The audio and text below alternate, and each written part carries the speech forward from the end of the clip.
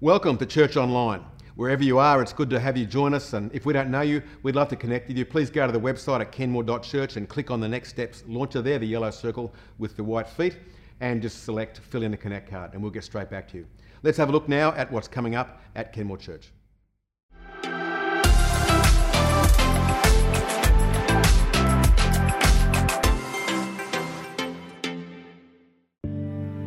Our powerful formation courses are back after 2 disrupted years with a whole new vision for how you can take part. Starting with our brand new 7 p.m. Sanctuary experience on Tuesday nights, you can then break out for your group time. We also will combine a shorter, cheaper and in-house weekend experience with a powerful Sunday evening service each quarter. For April, we are taking Regos for 2 courses. Refresh is for those who want to go deeper in their engagement with the Holy Spirit, and Reform is for those who know it's time to break through and grow in a particular area. Find out more at kenmore.church/growth track or go to our events page. Alpha is preparing to run in April of this year. If you want to see others follow Jesus, contact Lani to join the Alpha team or be thinking about who you can invite.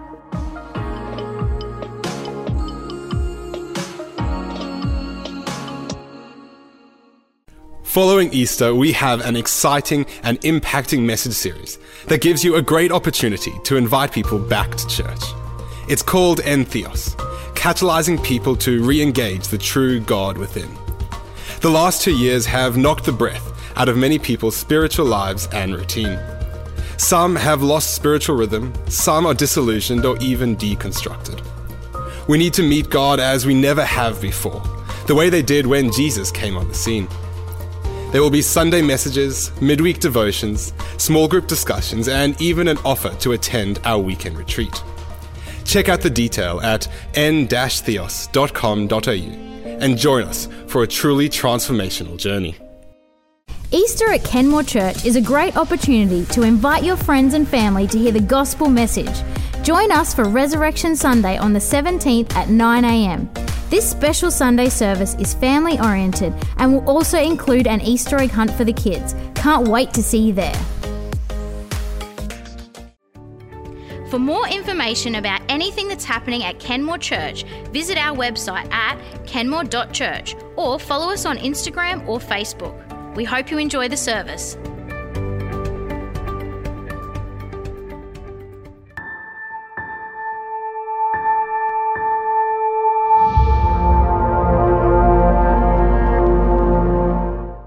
Welcome to Good Friday Online. Great to have you with us. And as we begin this message, you may want to just quickly duck out or have someone with you duck out and grab some bread and some juice. We're going to take communion together towards the end of this message. Now, we saw last week, if you've been a part of Kenmore Church or following along online, we saw that this last week on Palm Sunday was the beginning of Passion Week. And we saw the driving objectives and the source of passion of Jesus and his desire to have humanity and God connect again. It gave him his greatest joy. It overflowed literally when people celebrated the proximity of God. It brought him sorrow when it was devalued and people would prefer to be distracted and turned away. And we also saw the anger of Jesus, how it erupted when he went into the temple for the second time, and there was still, the money changers were still there and their corruption was there. And that brought out the anger of God as he saw that there was blockages being set up systematically between people and God. And so his prayer of all prayers was that it would come to pass, this thing of connection with God, this very reason why he came. And we start to see through the trailing parts of all the Gospels, the heart of Jesus come out in this Passion Week as he really wanted to fulfill his mission in life to make a way for humanity to join with God. We're going to pick it up today in John chapter 17, verse 20 to 23. And this is really the high priestly prayer, or part of it, of Jesus. His prayer about the most important thing in life and death for him. The reason why he came and the reason why he had to lay up his life. And it was this whole idea of connection. He says in verse 20, "My prayer is not for them alone," talking about the disciples. "I pray also for those who will believe in me through their message, that all of them may be one.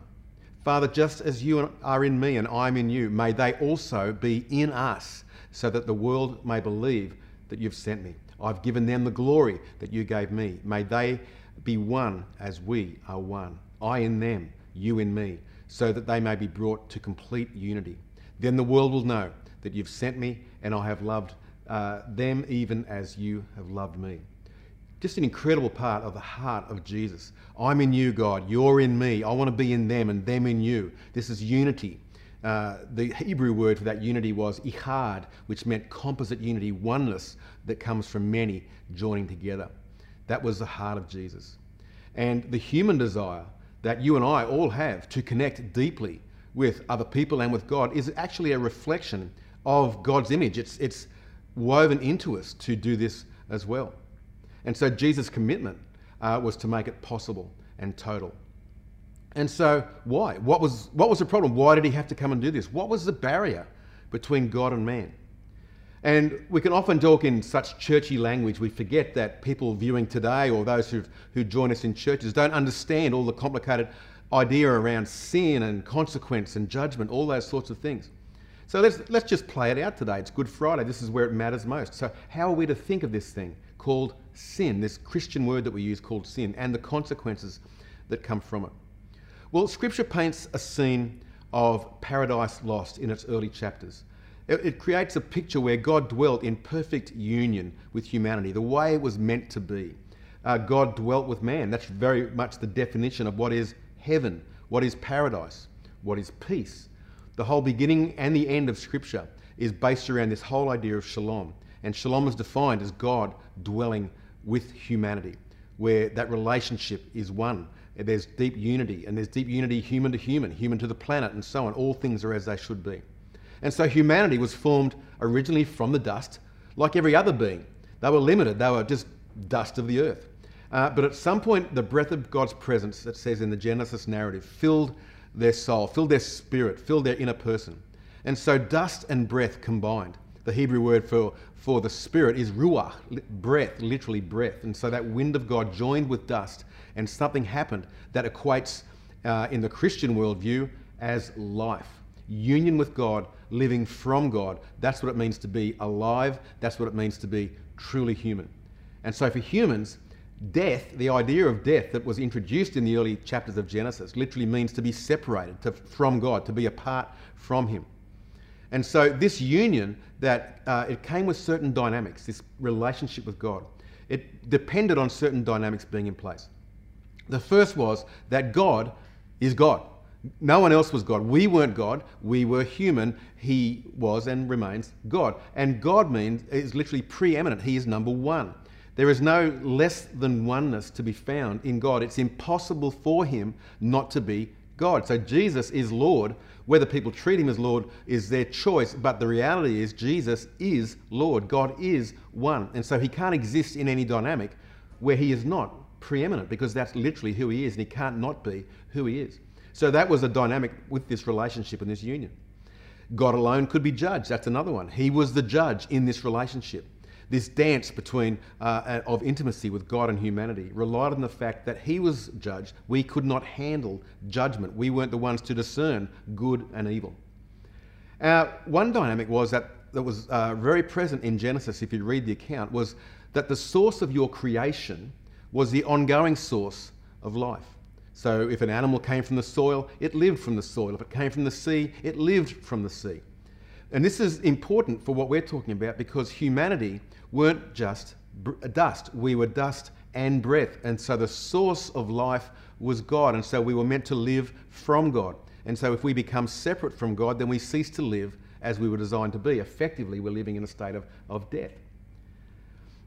At another point, later on in the story, humanity decided to live from self. And this is where it all went wrong. This was original sin. This is where the whole thing we call the fall came to be. They chose to take on the role that was God's alone, and they were to self-direct. They wanted to become the judge instead of God, to effectively live from themselves, live from dust, not from God.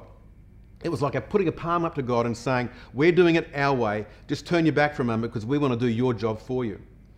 And this act was what we now define as sin. It was a state of inadequacy. They were never able to do it. It wasn't their role to do. It was an act of imperfection.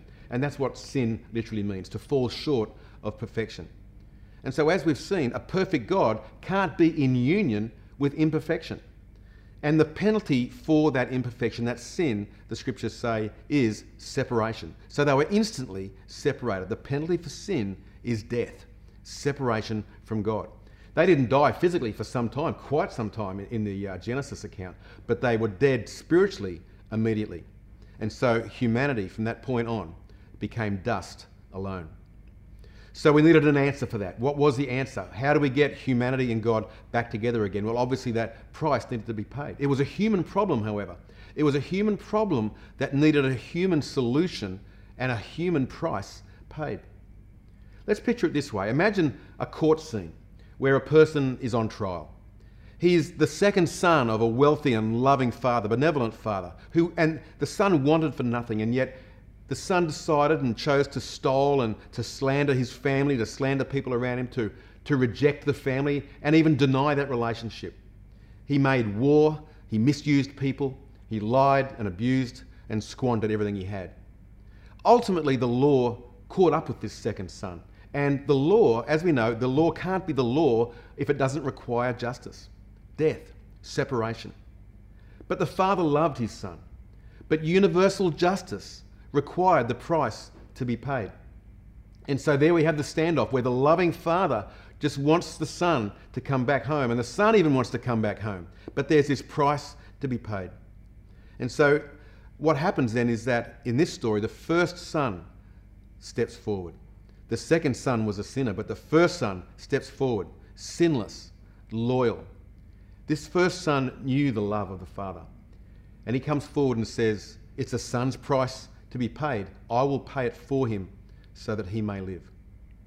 That's the dynamic that's at play on Good Friday. Jesus, the first begotten Son of God, comes and says, I'm going to pay a human price because the human price must be paid by someone who is human and yet perfect.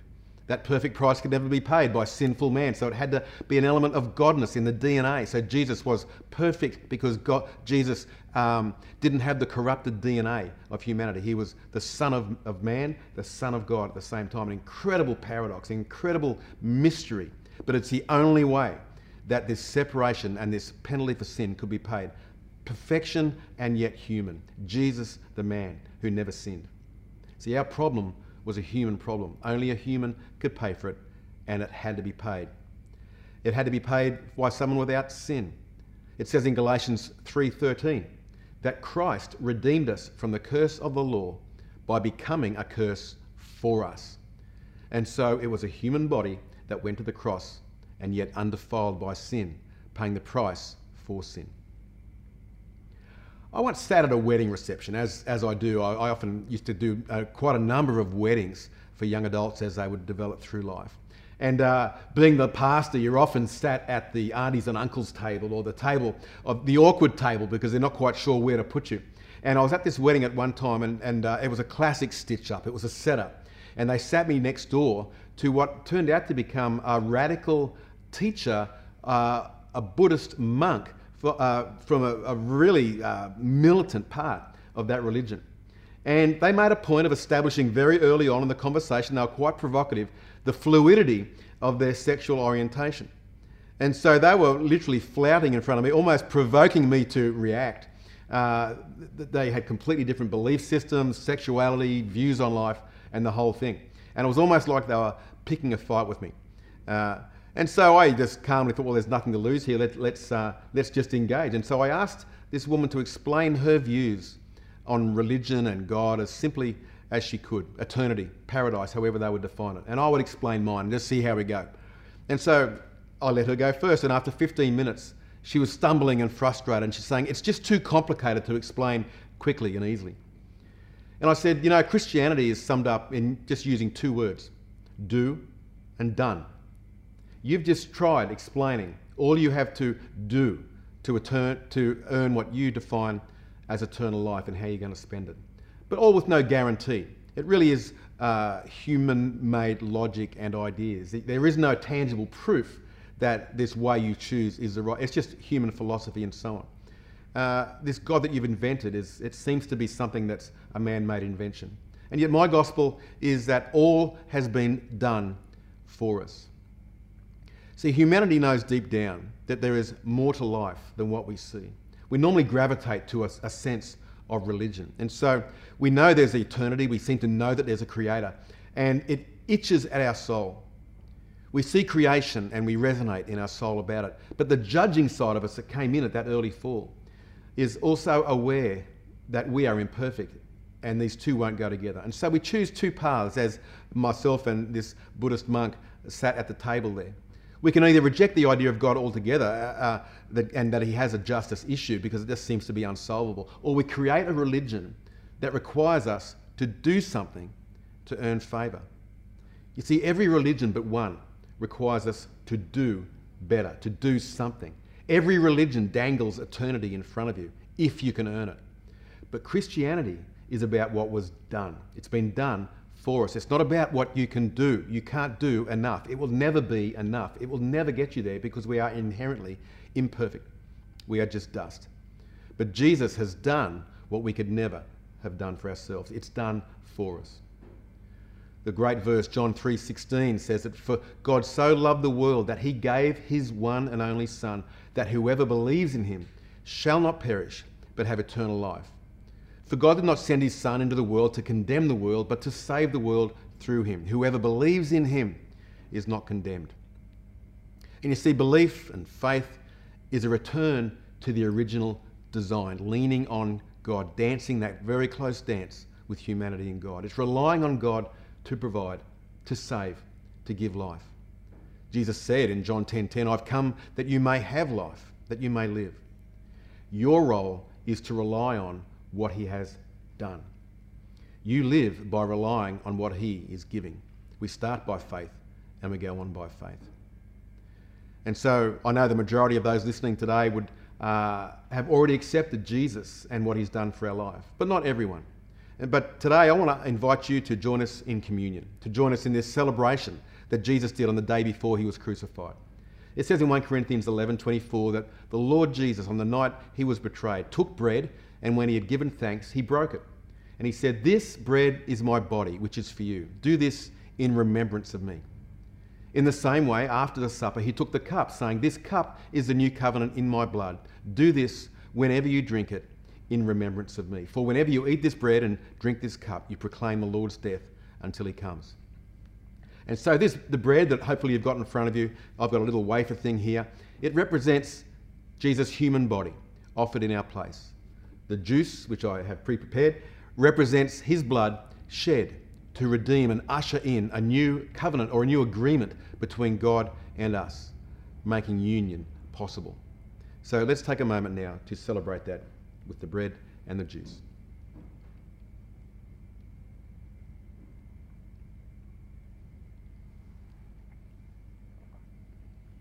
Father, I pray that as each one partakes in this supper, they do it in remembrance of what you've done, but they do it with a sense of faith, relying on what you did that following day by going to the cross and offering up freely your own body as paying that penalty for sin that we could never pay for ourselves.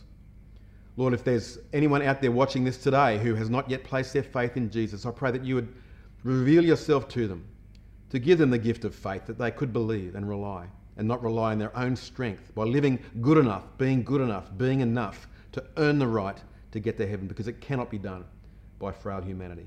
Bless them with a revelation of the truth in Jesus' name. We'll bless you. It's been great having you join us on Good Friday. I hope this Easter is a true time of celebration, and I hope that you can join us in person on Sunday. We're going to have a great celebration at Kenmore Church, and Easter egg hunts and all great stuff for the kids, and join some great supper together as a community. So please join us then, and if you can't, God bless you. Hope to see you one day. Bye for now.